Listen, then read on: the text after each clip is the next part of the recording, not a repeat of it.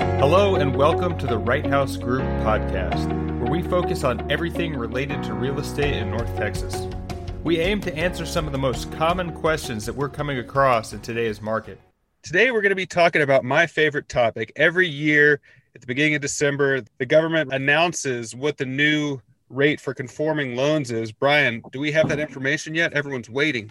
Yeah, so that was just announced. Every year they reassess the housing market and see which direction it's heading, and obviously it's heading in the right direction. So as homes get more expensive, they have to help the consumer catch up by being able to offer them more money on specific products. So conforming conventional loans, the limit is now moved from $510,000 to $548,000, which gives, the potential buyer a lot more buying power. And they're still able to do as little as 3% down on those type of loans. So in a housing market where prices are going up, people need to buy more home. Normally they need more of a loan. It keeps the consumer in the conventional product, which allows a lot more flexibility on the lending side and allows people to get more house for less, which is a good big win for everybody. So I think I know what that means, but can you clarify for everybody? So once you reach the new threshold, you have to go into what's called a jumbo loan. Can you talk about what happens if you're $1,000 over that, or what triggers next?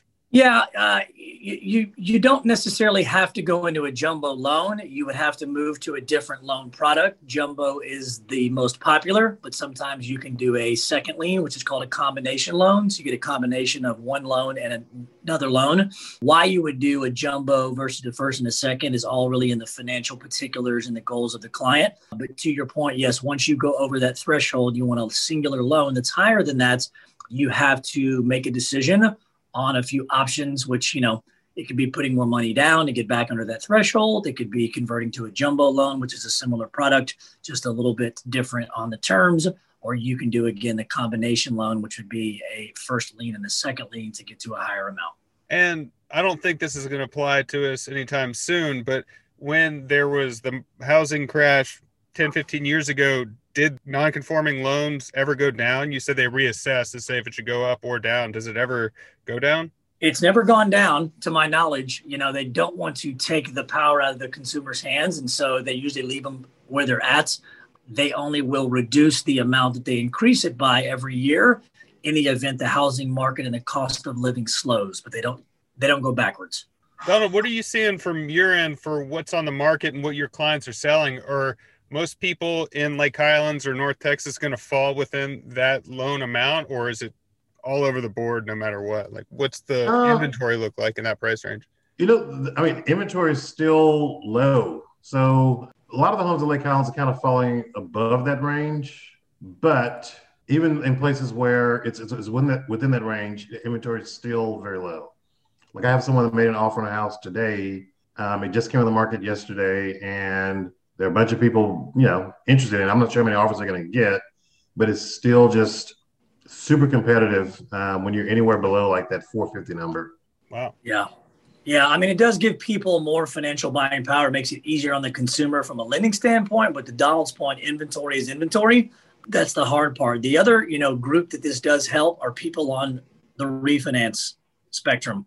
A lot of people have got $500,000 loans, $520,000 loans with closing costs and everything. In theory, they exceeded the old amount. Now, if their loan amount with the first and second lien is under that 550 and they can get a more competitive deal during this window of lower rates, it might be time for them to have a second look because, for a lot of people, that $40,000 delta is the difference of them committing to the transaction or not. You bring up a good point. So can you explain just to your average everyday consumer, like what that means as far as like, who are the people that should be looking at refis right now based on the new information that came out?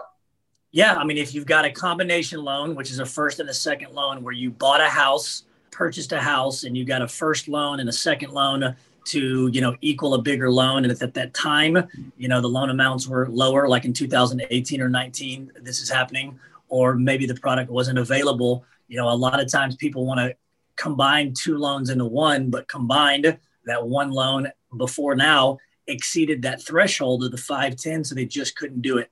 So the people normally in 2018, 2019, maybe even early 2020, if you've got a singular loan amount or a combination loan, a first and a second, that's, under 550 and you can get a better deal, now's the time to do it, because that extra $40,000 limit raise now puts those people in a position to improve their overall mortgage position much, much better. It's strange because that $40,000 does help a lot of people get over the hump.